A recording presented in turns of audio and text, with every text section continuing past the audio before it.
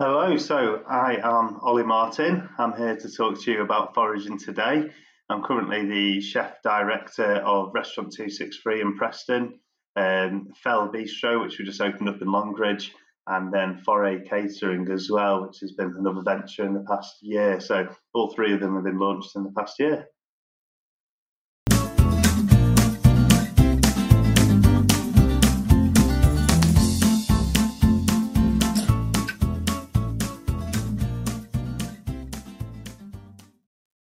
New series, new name, new artwork, but I had to keep that cheesy music. Yes, a podcast with me, Paul Newbegin, has returned, but we have rebranded. We are now the Chef Social Podcast, and we are sponsored in partnership with Hospitality Rewards.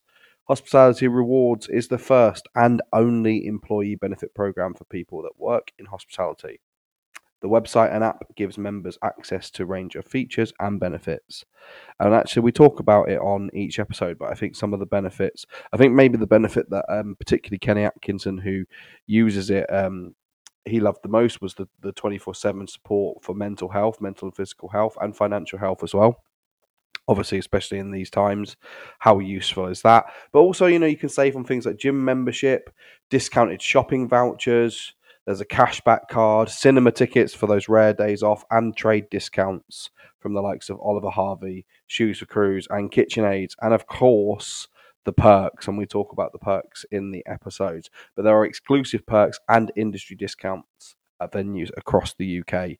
And the reason why we wanted to partner is really to start to give back and give back as a thank you to all the guests. So we will be inviting everyone that's a guest to come on and join the app as well for free as a little thank you. But they won't know that ahead of the call. So it'll be a nice little surprise for them, hopefully. Enjoy today's episode.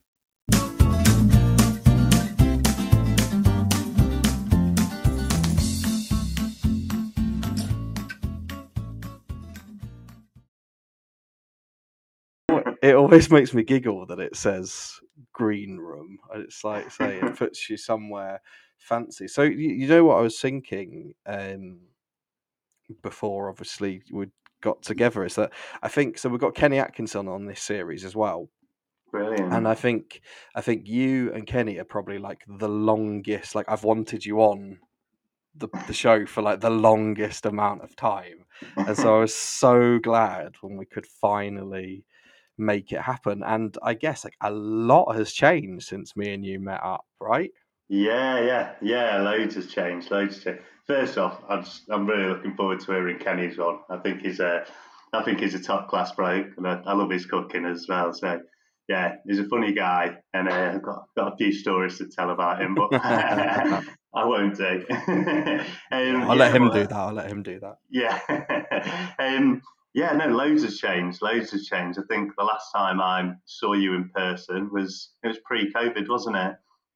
Yeah, it was like in one of those weird, like we could do stuff, we couldn't do stuff. Yeah. Sometimes you could go here, you could sometimes go there. It's Obviously, it was like a green yeah, room. yeah, it was like a green room, right? And yeah, obviously it was over at Hipping Hall, and then it probably was about maybe you were there, yeah, for a little, maybe a year after when I visited, and then obviously you announced your next move. So what was it for you? Like, when did you know that like you'd kind of wanted to take that next step? It'd always been on the mind. It'd always been on the mind, and I think even my time at Hipping and Hall, speaking with Andrew, the owner there, and we were looking at sites together to to launch something. So it'd always been on my mind, and I'd always wanted to sort of, I guess, take that sort of step and be sort of involved more in the business running side of things. Like I felt like I'd reached a completed cooking or anything like that. It was more than that in a way of it being like I felt like I could define my style and defined who I was in the kitchen, and I guess dishes came a bit more naturally to me then, and it was more sort of the sourcing of the ingredients and the training of the team, and I think from there I sort of felt that I was ready to sort of launch something. So there'd always been sort of talks in the pipeline, and there'd always been things popping up that made me want to go. I've sort of viewed a few restaurants in the past, and thankfully, I nearly was really close to signing one pre-COVID. Again with Andrew, the owner of Hippin. So it was, it's always been there, and I think when COVID sort of hit, and it made us all stop, it was, I guess for a lot of chefs as well, not just me, but a lot of chefs sort of changed the mentality a bit. I think spending so much time at home with my daughter just made me think there's so much more in the world than just being sort of locked in these four walls. As much as I love it, and as much as it's a massive passion, like there must be a way I can still have this passion and have a bit of a family time. So I guess COVID really sort of got me thinking, and I guess if it didn't happen, like I don't see a reason why I wouldn't still be there. It's still be driving and still doing the same thing. I love the place. I was there for 8 years. I've still Yeah, got a massive part in my heart, and I went through so many different stages of my life at Hipping Hall as well. yeah, So yeah, it's it defined me. It defined me as a chef, and I guess defined me as an adult as well. It yeah. was a sort of that Well, that it's a stage of really growing. special place, and we loved our visit. And to be fair, I remember saying to you at the time, like a lot of people, because obviously you did MasterChef Pros, right? And a lot of people when they do that, almost it feels like their resignation has been in before they even started like doing quite well, or do you know what I mean? Like from the show, whereas you doubled down, you stayed there, fair dues, I think you really then made that platform for yourself, didn't you? Definitely, definitely. And I think, I felt like I was, whilst on the show, like I felt like I was also at Hipping, sort of getting into this really good swing. Like the dishes again were coming a lot more naturally, and I had a lot more feeling to them, a lot more presence to them, and they were my own. And I didn't want to sort of stop all that and go start it up again somewhere else. I felt like I was on Mm. with a really good thing, and it really did sort of it did happen for me that year. Really, like we did win the four rosettes, and we were Mm. 34th best restaurant in England, and we got a lot that year. And Yeah. I was glad I stayed on because it Wasn't it helped me that we define me. kept, amongst many others, that kept badgering you to get that bloody website updated when we were celebrating to say, get that fourth one on there? Yeah, that was a brilliant achievement. How did that feel? Like, I bet that was one of the highlights still of your career. Definitely, yeah, yeah, 100% one of the highlights. I mean, there's it's only such a small amount of restaurants sort of get to that status, and it was something that from our very first visit from the AA at Hipping Hall, just a few months in, they said, "Oh, there's a lot of signs of four rosettes here." So you can see the sort of journey that it took me. It wasn't a sort of overnight thing whatsoever. It was a lot of sort of learning, and again, like I said, sort of defining my style of cooking, to bringing my sort of personality in there, and all those dishes being my own, to be obviously to achieve that. And it takes a lot. We went from running an a la carte menu alongside a tasting menu to slowly dropping down and trying different things, eventually just landing on just doing the tasting menu, as a lot of restaurants do now. But it was a long journey, but it wasn't even something that crossed my mind in the beginning. But I really wanted the three rosettes. I thought that'd be a fantastic achievement. As at a young age, I was only 25 when I took over. So I thought three rosettes is brilliant. But then as soon as AA had mentioned, oh, there's a lot of signs of four rosettes, then that's it. You And instantly then things you don't change. appreciate. Yeah. Yeah, that's it. You stop appreciating the three, and you think, well, I'm after four now, and yeah, that's what you start gunning for. So it was, I didn't really take the time to appreciate winning three rosettes. So just brushed it straight onto the table, and heads down Yeah. and crack on. Really. Yeah, well, and like you say, obviously, like you built that kind of platform and interest. Like, what? Obviously, you had the time to appreciate it as well, right? So, staying at Hipping Hall, what does doing so well on MasterChef Pros? What did that do? Did you just feel it straight away? Like, 100%, yeah, 100%. From the day the sort of final was finished up shooting, you didn't really feel it that much whilst it was coming out. Dribs and drabs, and then might have picked up sort of 1,000 followers by the end of it, until it was actually on to the final, and the final was aired, and you didn't really see a lot of it coming through into the restaurant either.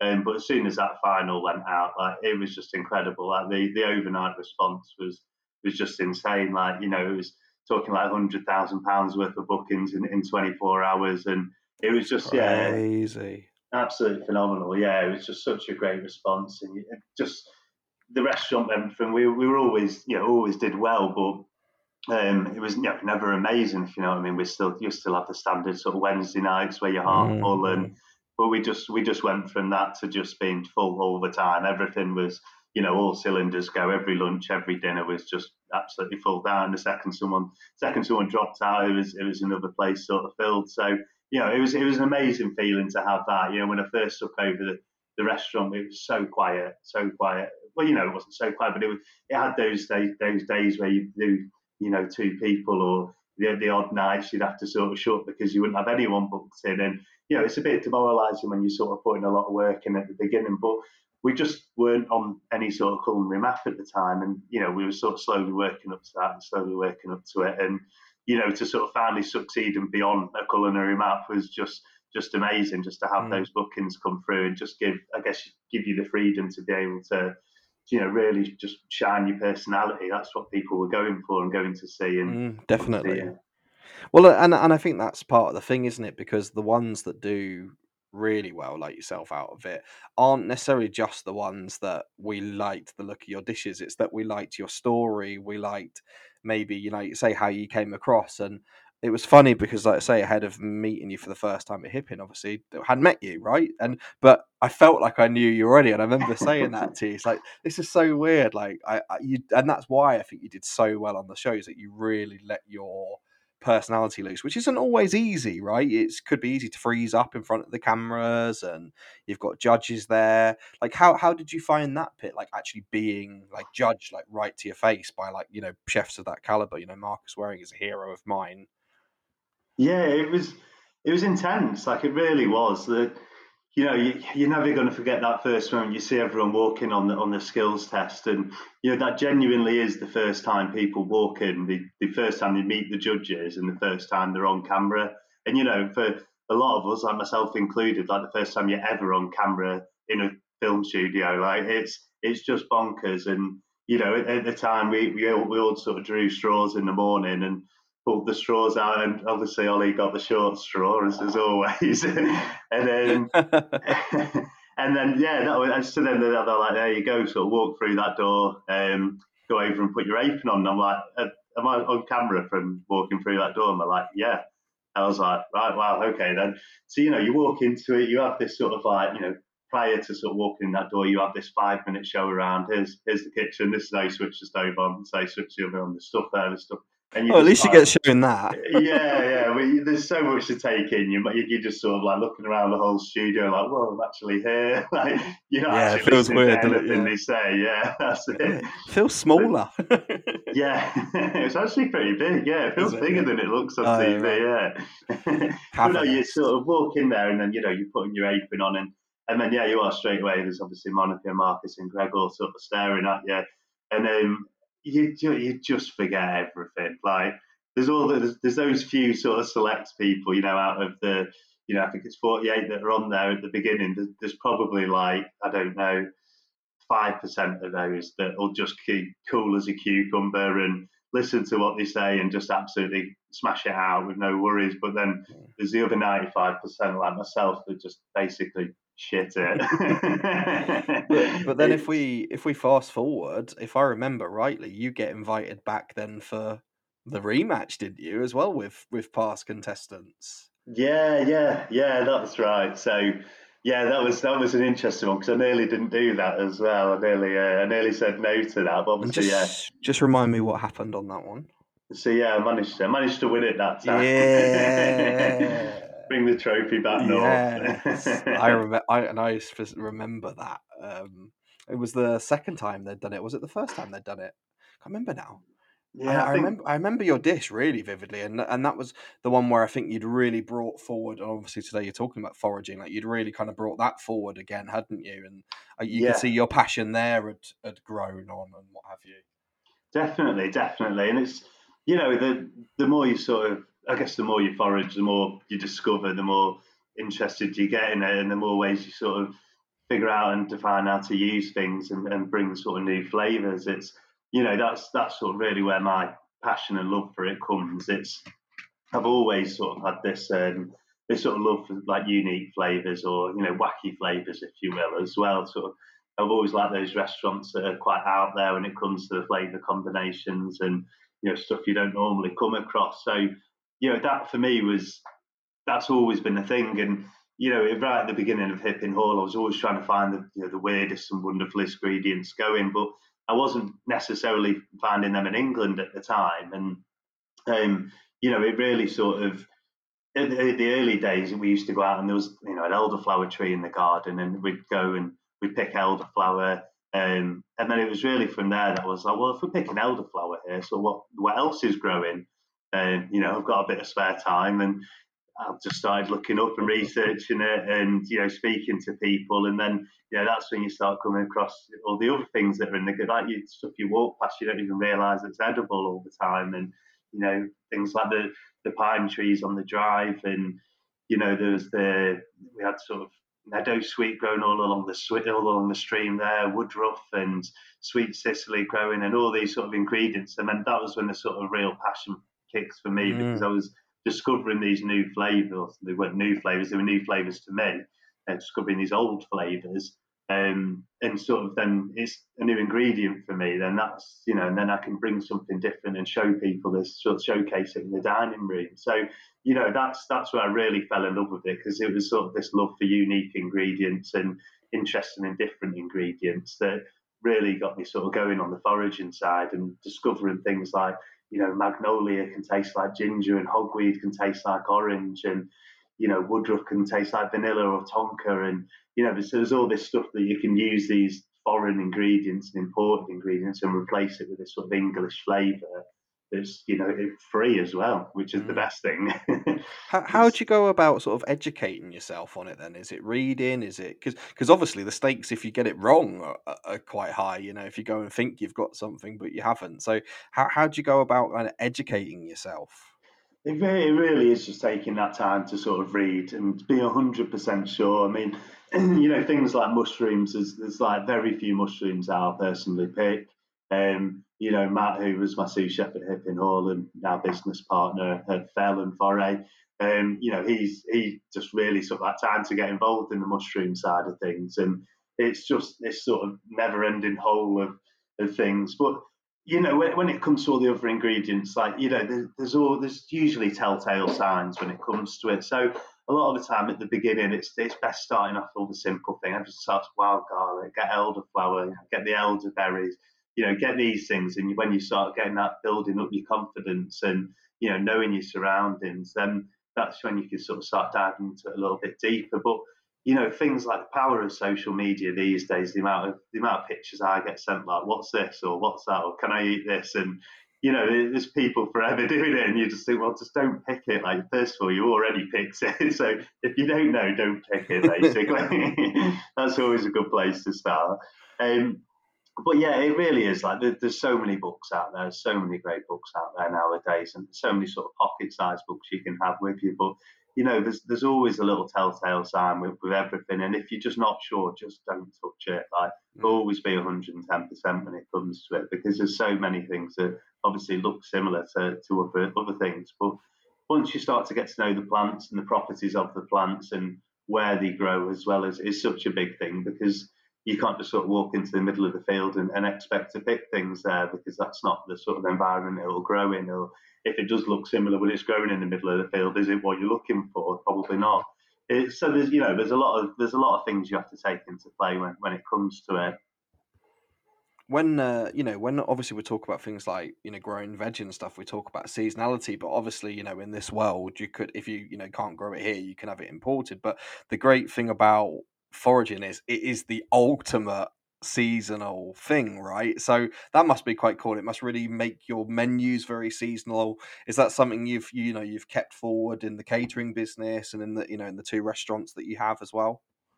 Definitely. Like I said, foraging, it's played such a massive part in my life, and really gave me that sort of key defining style for myself at the beginning. And although like we still do have elements of it through into the catering company, and there's only there's only so much you can put on a menu and expect to be able to get that year round. So we still do a lot of things. We'll still pick a lot of stuff. We'll dry a lot of stuff. We'll pickle a lot of stuff and ferment a lot of stuff. And for that, and those are the things that we know we can do in sort of larger batches that will last us the year. So it doesn't really matter when what time of year it goes on the menu, as long as it sort of works with the menu, if you will. But again in 263, we carries on with that sort of same ethos as we were doing the hipping, and we're sort of getting these ingredients when at the absolute height of their season. If you're picking it directly fresh out of the ground, like, it doesn't get any better than that. And there's the old saying that everyone's heard it 100 times before, the whole what grows together goes together, and it works so well with the seasons as well. So there's things that are in season like rhubarb, sweet Sicily, growing exactly the same time of year, and it just sings through with so many things like that, and these sort of flavour combinations. They just get easier because they're there. Both these two things are right in front of you, and you can physically try them together at that one moment and think, does it work? And am I going to get it to work, or am I not going to get it to work? It's so there's so many things that happen like that, and so many times you're just trying things in the garden and just figuring out that this goes together and that doesn't go together, and how we're going to implement that into a dish, or how we're going to, manipulate it to be right and something we can use year round or preserve for year round. Which again, obviously, just brings whole different lights to the menu throughout the year. Yeah, well, I was going to say, does it, when you're using these forage ingredients, does it impact the way that you kind of plan your dishes or think about creating dishes? Like you say, if they're unique flavors, like has it altered your thinking process as a chef? Yeah, definitely. I think just having these things to hand, like if you've got a jar of pickled elderberries, or whether it might be some fermented wild garlic stems, or whatever it is that you've sort of got your hand on, when you've got that to sort of hand, and you're trying a dish and you think, oh, could do with a bit more acidity or piquancy, or it could do with a bit more seasoning. Like, how can we bring that in? So you've already got these sort of flavors that they work in your profile of cooking already. Like, that's your sort of style. It's already sits true with what you're doing. So you've already got those flavors there, and you're already sort of surrounded by them. So again, like, to sort of manipulate them and add them into dishes is, that's where the sort of real fun begins, where you can sort of think, how are we going to get the sort of meadow sweet flavour in there, or how's that going to work, or that's the sort of side of it that gets really interesting then, in how you choose to sort of preserve that and use that for the rest of the year.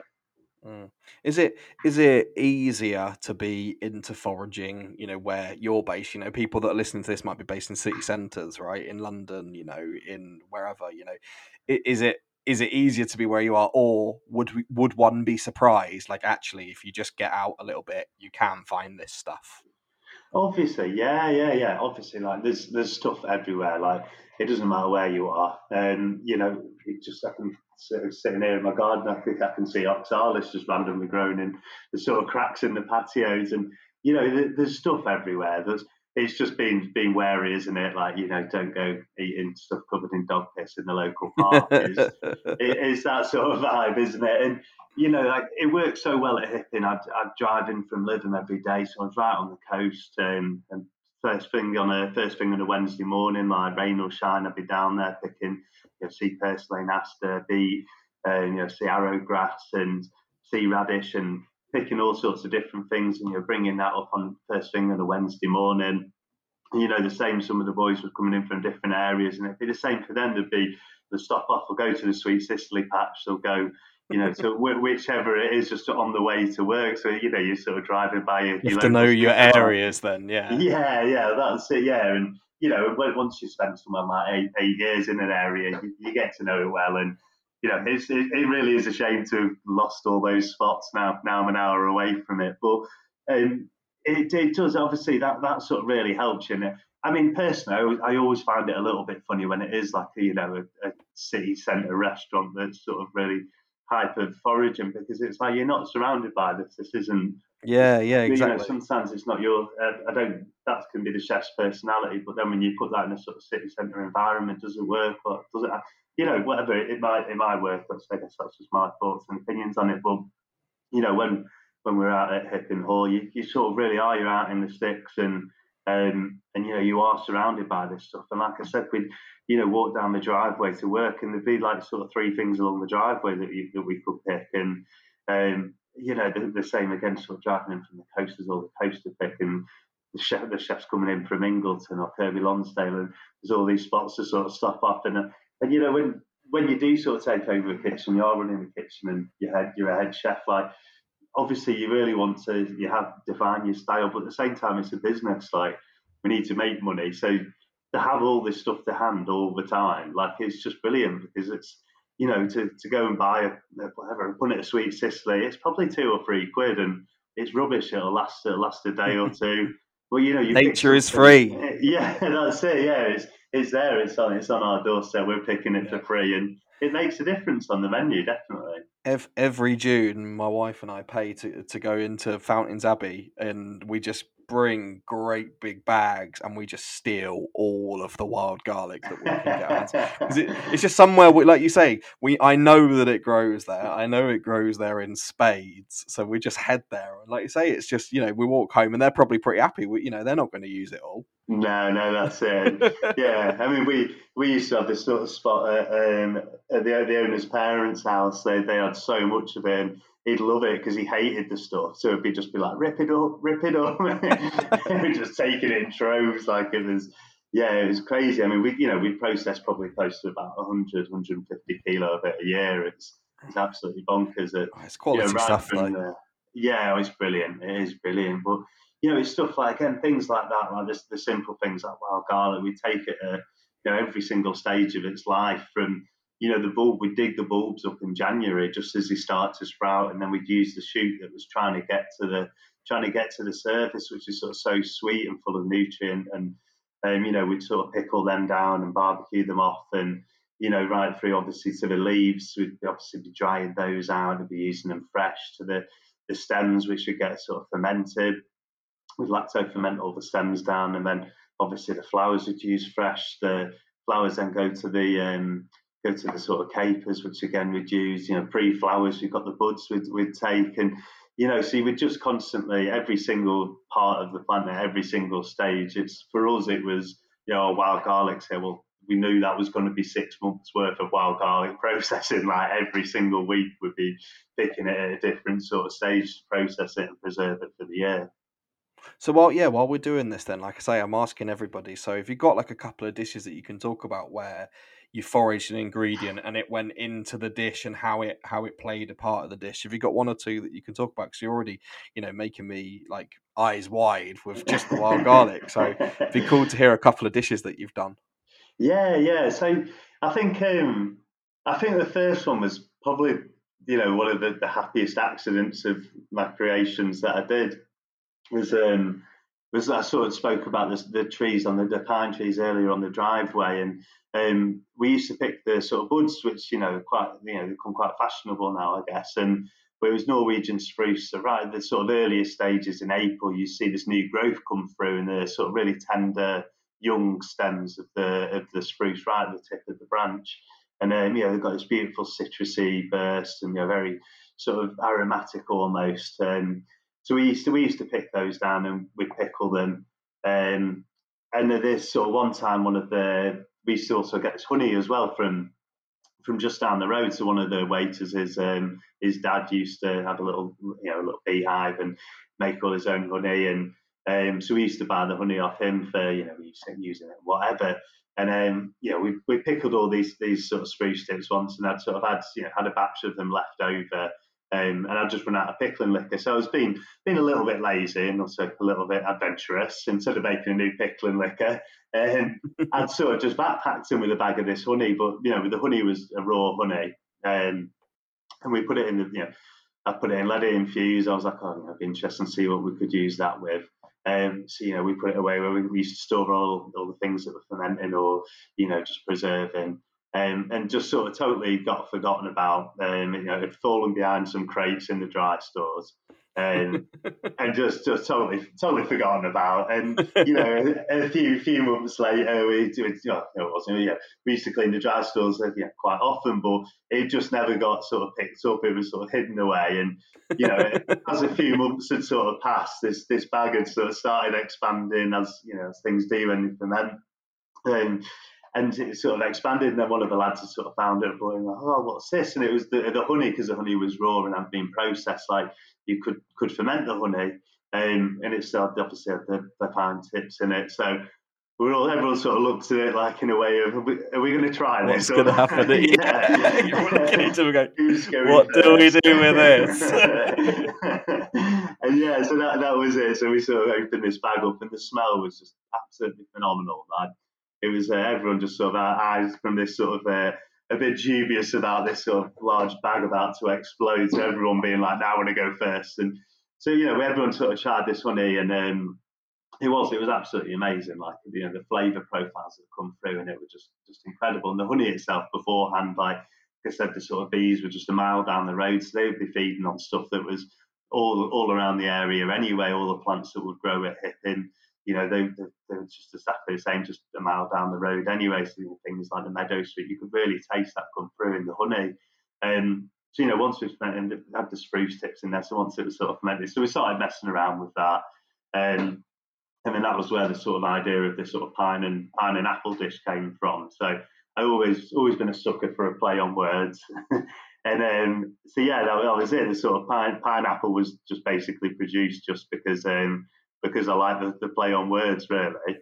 And the sort of flavour profiles of the honey, it was so sort of rich and unctuous, and it still had these sort of loads of citrus notes coming through from the pine. So it worked really well with in the parfait, nice sort of creamy sort of pat bomb as the base, and obviously the cream going into it. And then obviously we needed something to cut through, so that's where the apple came in. So we used to make a syrup from the same sort of spruce and sort of compress the apples in that. And always wanted to sort of think about what's wasteful. That was when the invention of the apple crackling came from, and then the honey again. Just talk me through apple crackling, please, just for the benefit of the listeners. So yeah, apple crackling. So yeah, the idea was we just obviously everyone peels apples, don't they, all the time. So it was just something we were throwing in the bin all the time, and it was just one day a chef, pretty much all chefs do it, and I don't know what the obsession is, but when we peel an apple, we've got this sort of competition in our minds. Can I keep the whole skin on whilst I'm peeling it? So, I think I'd imagine most chefs do it anyway. I mean, I definitely do. But I might just be a little weird. You've just revealed something weird about yourself, yeah. Yeah. So, sort of peeling this apple one day, and just as I sort of gone to throw the skin away in the compost, like it sort of dropped on the side, and the way it sort of fell, I was like, it looks really nice. Like, I wonder if there's something we could do with it. So yeah, that's when we did start sort of messing around with it, and obviously the name crackling coming from like pork skin. Perfect. Yeah. So yeah, obviously we sort of developed this sort of apple crackling, and the flavours that came from it were just brilliant. Like, it was just like eating bonfire apple. I don't know if you ate that one when you ate. I don't know if it is it on the menu or. I know that you were doing it at that sort of time, but I think I remember I had it was apricot with herbs, I'm sure, because I remember being absolutely blown away by that. Yeah, I think I remember the one you're talking about. Yeah, with meringue. Yes, yeah. That was it. We used to sort of load of the herbs from the garden and utilise them in different ways. Yeah, it was a nice one. That was super fresh. That was really nice. Really nice. And I think as well there was a scallop dish which you did with some pine as well, if I remember rightly, and that was a real banger. Yeah. Was that the sort of almost the sort of cured one, was it, with smoked eel, maybe smoked eel and pine? Yes. Yes. Yeah, it was sort of like a little tartare. Yeah, with had like the sort of scallop roe caramel with it, and I think that was really good. Like that one. Forgot about that dish. Thanks for reminding me. See, this is what I'm here for. Go on, can you do one more foraging dish, and then we can want to talk about the restaurants as well. But give me one more, please. Yeah, so I think probably obviously that pineapple went on to MasterChef, and again, probably another dish that was sort of featured on there as well was in the innovation challenge, was the sort of mushrooms on toast. So again, it was just a sort of way we had. Obviously, we bake bread fresh daily, and there's only so much bread you can feed the staff when it's left over with. And so we were sort of looking at different ways of utilising the leftover bread. And that was when it was sort of towards the mushroom season.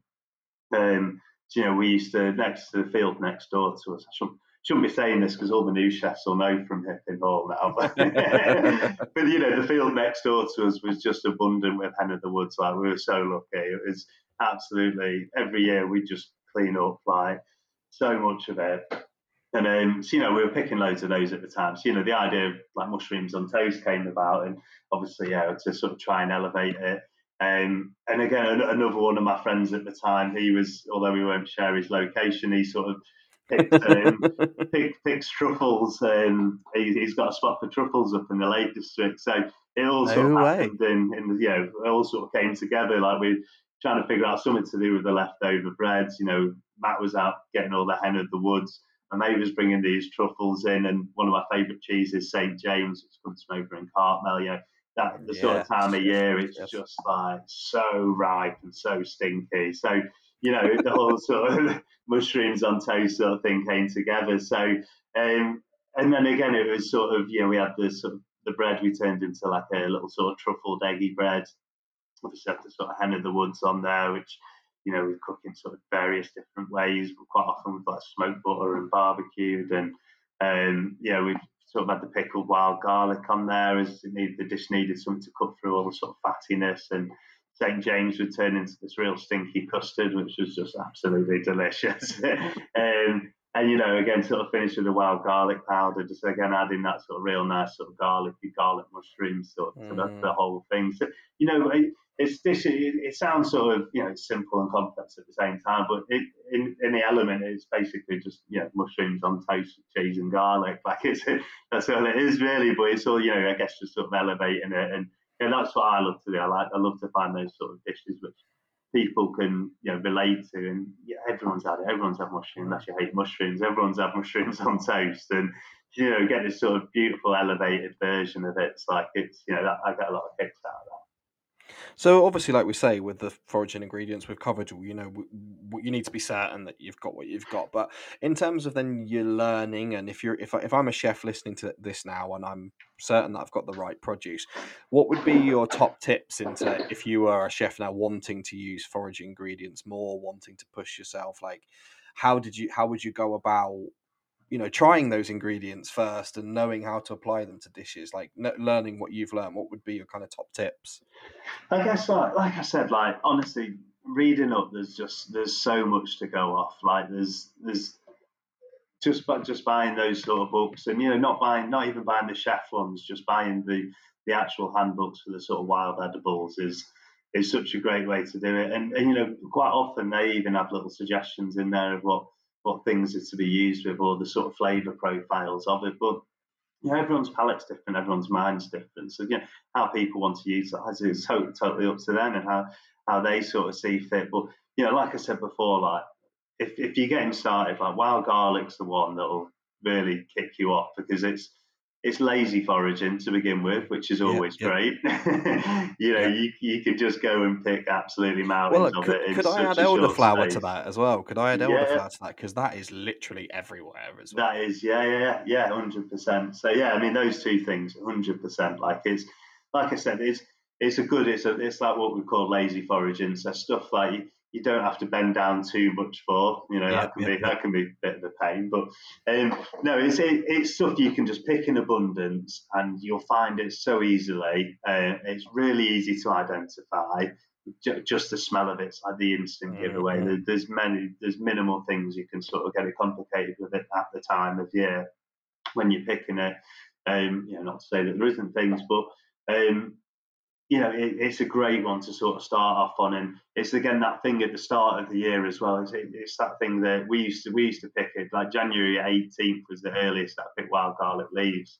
And it really does sort of come through that early on if you're in the right locations and know the right spot. So it gives people such a big window to sort of start picking things. And then once you get into that, that's when your sort of confidence is going to start to sort of build a little bit more, when you can sort of take that back to the kitchen, have a play around with it, experiment with it. Obviously, there's loads of books out there as well to sort of get your teeth into, to see what to do with those wild ingredients. But like I said, it comes down to chefs. It comes down to places that they're working at the time as well. Like you're not going to go picking 100 kilos of wild garlic capers if you're working in a 300 cover pub or something, because probably not worth your time, and you're going to go through it in such a vast, so quickly. It's about taking some wild garlic leaves would be probably great in that situation where you can put it into something like a super veloute or a sauce or something like that. And it's obviously it's about your environment that you're cooking in as well as if you're a home cook. Like, are you really going to use like fermented wild garlic stems at home? Probably not. So don't bother doing it. Is probably the key. But there's so much out there. There really is. In social media nowadays, it's a great one. Like, just get on there. You'll find profiles so easily, and following good foragers will also tell you what's available. It won't tell you exactly, although a lot of them do tell you the sort of ways to look out for the plant and how to identify a plant, what sort of environments it grows in. It won't give you can't be 100% sure with it, but it's a great tool, like social media now, for people getting into it, because you just follow those that they're picking the stuff that's in the season at the time. It might not be in your area, but there might be an area that's similar to where they are, close by to you. So social media is such a good one, and the community is just fantastic with it as well. It's if you are unsure, like people do, just send it over to a local forager, or try and find a forager that is local to your area, because that's 10 times better, because chances are you will be able to find what they're finding. But yeah, just I guess reach out to people, speak to people. If you're unsure, drop a message, post it on your Instagram story, and just say, is this whatever it might be? And chances are someone will know. So, or will tell you a good way to identify a plant. And there's a lot of apps nowadays, but I'm not 100% sold on the apps myself. Like, I've sort of tried to identify a few things with them, and I've never been 100% sold on the apps. So, hit the textbooks. That's where the knowledge is at, basically. And like I said, start with wild garlic. If you enjoy it, then you'll probably want to go on and keep exploring and seeing what else you can get your hands on. Thank you so much for talking to us about 100%. Foraging. Yeah, no, seriously, thank you. Like, it's been one of the topics I've been looking forward to talking about, and the dishes I think were incredible. So, as well as everybody having their topic that's been invited on this series, the other kind of string that I'm talking to everybody about, just because it's kind of unavoidable, right? But it's also a part of the reason why this series has come about. Is about like the industry, right? And obviously you now have 3 businesses, as you've said, and staffing, right? How are you finding that? What are they? Yeah, right. So how are you finding? Is that proving difficult for you as well? Then, so obviously a lot of the guests have spoken about that. What's your experience of that? Yeah, it has been. I mean, originally when I left Hipping, I said that I'm taking some time out of restaurants. I don't want to open a restaurant, and I was. And now you've got 2. Yeah, I know. But yeah, I said I don't want to do it. Like, I want to take some more time, and that was why I sort of launched the catering company, was because I felt that I could almost give myself a bit more of that 9 to 5 lifestyle. I know it's not quite 9 to 5, and it definitely isn't when you're sort of self-employed. It's never 9 to 5. It's 24/7. But it's that was my sort of plan. I didn't want to have that sort of the stress of the service at the beginning and all that sort of thoughts. But then I obviously got approached about 263 in Preston, which I said no to multiple times. I think it just got lucky on the last time. I probably had one beer too many. Caught you in a good mood. Yeah. But no, obviously I said no. I said it wasn't where I wanted to be and what I wanted to be doing, and I wanted to concentrate on launch Foray, and that was my sort of focus. And he just said, "Come on, let's go see the site." And he showed me the site, and I thought, yeah, do you know what? I really do like it. And at the time, I was sort of speaking with Ricky, who's the head chef there now, who sort of said, if something does come up, like with your next move, do let me know. So I got chatting to Ricky, and I knew he was a great chef previously. I knew he was going to be someone I could trust. He's got a great CV on him. You'd worked together before, or? We hadn't. No. It was we'd not even met before. Like, it was just literally chatting over social media. That was it. He'd worked with one of my pastry chefs at Hipping Hall, Martian. So he'd worked with him for a good chunk of time, and Martian had sort of recommended him as well. So yeah, after a good sort of chat with him, and I thought, he could well be the person for the job here. So, but the idea with 263 was to keep it super small. It was to keep it super intimate. We've got 8 tables. It's open, 4 days a week, and of that we only do we do 7 services. We don't do 8 services out of that. So we shut for Wednesday lunch. So it's tiny. There's 2 chefs in the kitchen, and I just float around and annoy them quite a lot of the time, and work on developing the dishes with them, and sort of running through the day-to-day running of the place. But Ricky's in there. He's a phenomenal chef. He really is, and he's sort of understood the concept from the get-go, and took the ideas and run with it. So it's really nice to sort of have someone to bounce off of, and work with ideas on as well.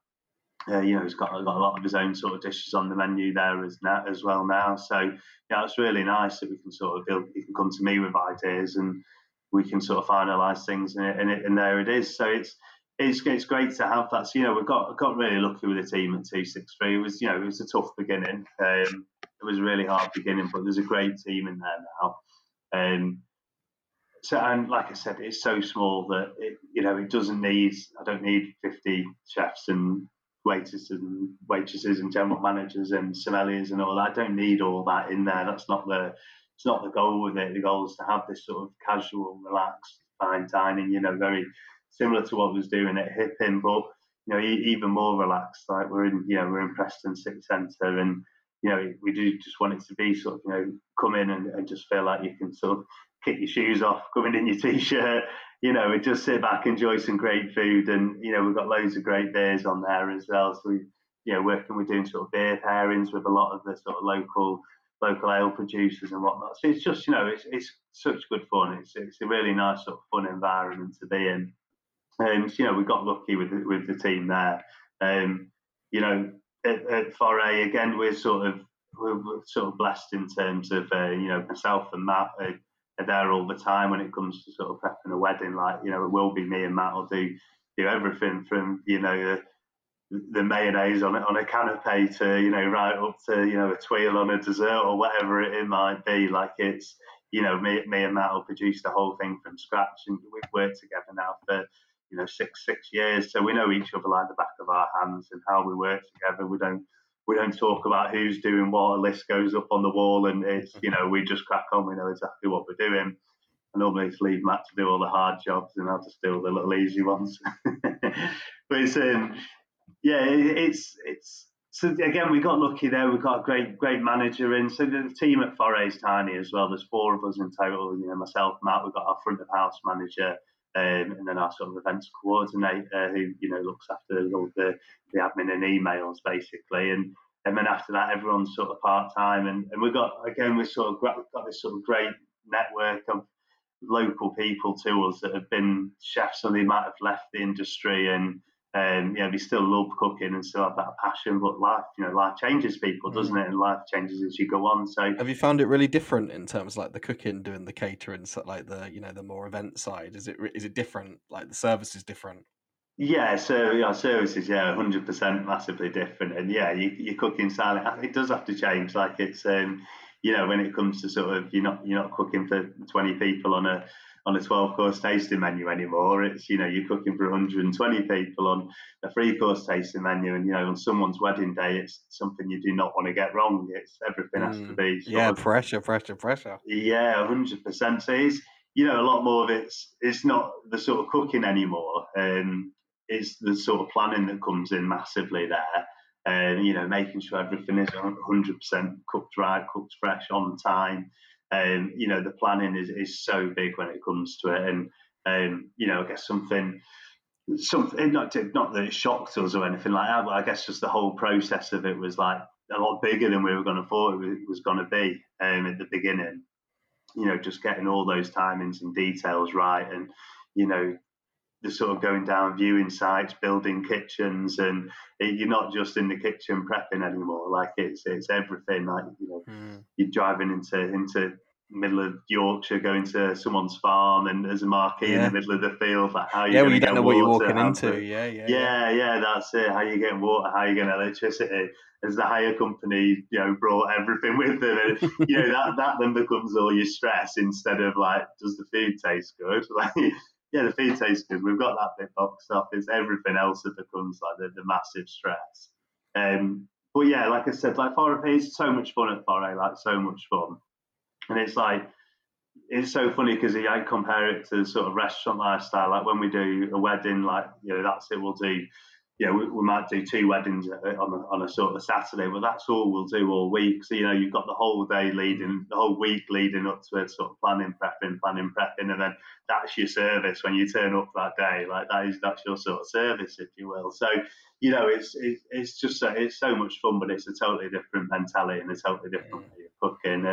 And then obviously Fell, yeah. So Fell, I guess, has been a bit more of a challenge when it comes to the staff. Like that's been, it's a funny one because the sort of food that we do there, like we want it to be, it's super stripped back. Like it's all just, we've got some great local meats or we've got some great local fishes and brilliant vegetables and things like that. And we cook it super simple.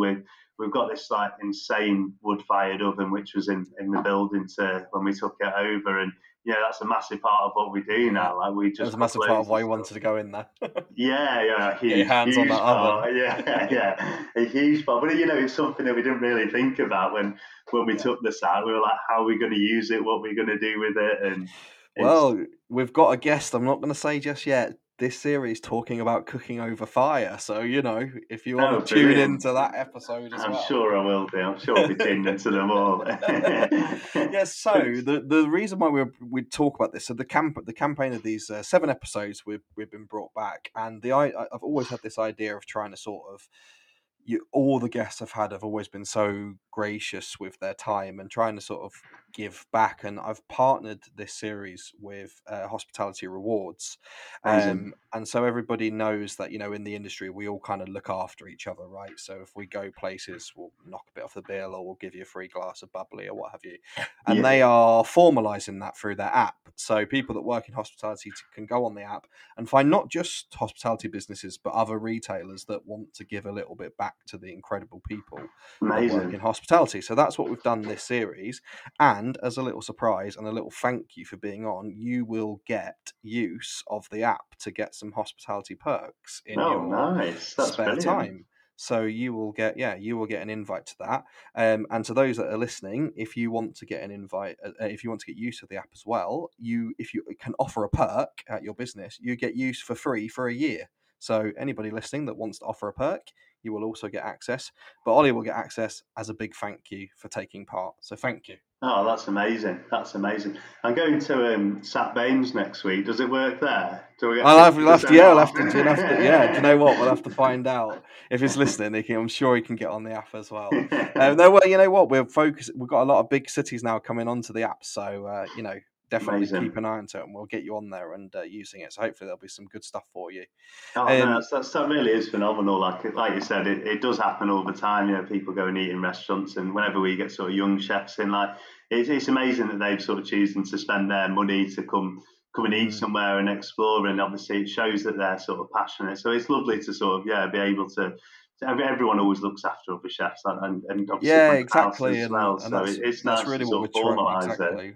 Yeah, exactly. No, I'm glad you. It's like I really. That's why part of the reason that brought me back is it was a really good, initiative and something that I'm really like I say we all, especially in these times, like I say, we're all finding it hard, um, to look after each other, more than maybe ever before. Yeah, So, definitely. final thoughts with you, Mister Man. Like I say, if certain things spring out, like obviously fell like as you said earlier, kind of came out of nowhere. But if you had a crystal ball, if you looked into your future, what do you want it to hold? What would you like? Do you see yourself going back into fine dining at all, or are you done with that? You've done your 4 rosettes, you've had that. Um, Do you ever see that for you, or? I say, yeah, I mean, to sort of walk back into, I guess, yeah, walk back in and be fully dedicated in the kitchen all the time for fine dining. I don't know if I can sort of commit that now, with obviously everything else we've launched. obviously, like I said, I've still got that sort of massive influence and input over at 263. Like I said, it's more becoming that sort of role where we're, like, guiding Ricky, and want him to sort of, he's really stepped up and takes the reins, and he's guiding the food there now, and just sort of overseeing that, and it's lovely to see him sort of develop into his own chef and create his own sort of, personality. It's nice to see it sort of be part of that journey. Um, I don't think I'd walk. I don't think I could. I don't think I'd have the time to to commit to sort of going back into a He's kitchen. I doing too mean, well for himself. He's too popular. it's not. I mean, it's not that way. It's everything is going well. Sort of touch wood in terms of forays. Just like we have found a sort of real niche there, sort of bringing like fine dining to weddings, and it is a niche. It's not like it's not there's not a huge demand for it, but when those people do come to you, obviously it's fantastic. And Mm. we like today we recently just got our final booking for July 2024. We're fully booked for July 2024 now, so it's just bonkers. Like, it's been, Yeah. you're sort of working that far in advance. Like, I don't know how I could do that at the same time as commit to a Yeah. restaurant. But like I said, I'm sort of really getting this. I'm sort of really enjoying the whole business side of things now, and More bistros, perhaps. definitely. Like Bistro closer to Leeds would be nice. yeah. A word of advice I got given was, don't get anything too far from home because you never go to it. That was off Paul Heathcote. He said he opened in Leeds and never spent any time there. So Oh, well, it's I'll have to come to you then, will I? yeah, that was unfortunately, Paul. All Unfortunately, right, no, but you're all right. that's You're worth definitely the trip, mate. Lancashire's a great place. I know I you're not. love I it know over you're there. not so keen. No, I'm because I'm not a native Yorkshireman. I can love both roses. So I love going over there. You know as well as I do. Is like I've always talked about the food over that way. I'm a big fan of Freemasons. You got Nigel Howarth over there. Obviously, the Angel at Hetton's not far. When you were at Hipping, obviously Hipping Yeah, now is still going under Peter. There's so much going over there. It's great. It's such a great, obviously 263 and all this stuff. That's Tim Moore Hall. Don't Allen's forget not Moore Hall as for well. More Hall. Yeah, Yeah, Tim Allen at Northcote, Solo. Lisa, and Yeah, yeah, that's it. Northcote. There's It's Tom Parker over at the Swan. yeah, That's my been to my Fence. favourite restaurant. Yeah, love it there. Love Yeah, it. there's so much going off. So no, I'm more than happy to come over. I'm more than happy to come over. Well, like I say, this has been a long time in the making, but well worth the wait. I thank you so much for your time. Thank you for talking about foraging. And I look forward to seeing what the future holds for you, mate. And all Thanks the very much. everything that you deserve should come to you, mate, because you're such a talented guy. I still remember that meal at Hipping Hall. Like I say, some of the dishes I had there, as I told you at the time, of on par with some of the best meals I've ever had. That's At very kind words. 3-star level. Really genuinely. So yeah, really remember that well. And obviously, you're booking as far advance as July 24. So if people have got weddings, they know where to come, right, in 2024. Exactly. Yeah, well, not in July 24 because you won't get Well, us. August, September 24, 25, Yeah, 26. Give Ollie yeah. a call. That's He's the, it. he's That's the it. world's most forward planning man. Thank you so much, buddy. Oh, brilliant. No, it's been a pleasure. It really has. And so we have an end of another episode. Thanks for listening. Thank you to our guest for joining us. And of course, thanks to our partners. Businesses such as Limanoir, Farncombe Estate, Beaverbrooks, Rockcliffe Hall, and Swinton Park are utilising Hospitality Reward to aid their recruitment and retention goals. You can request a demo today by going to www.hospitalityrewards.co.uk. And if you would like to learn more about the sponsors, you can go to that same site, and that will include the perks campaign. You can also email hello@hospitalityrewards.co.uk right now. And we'll see you for another episode of the show.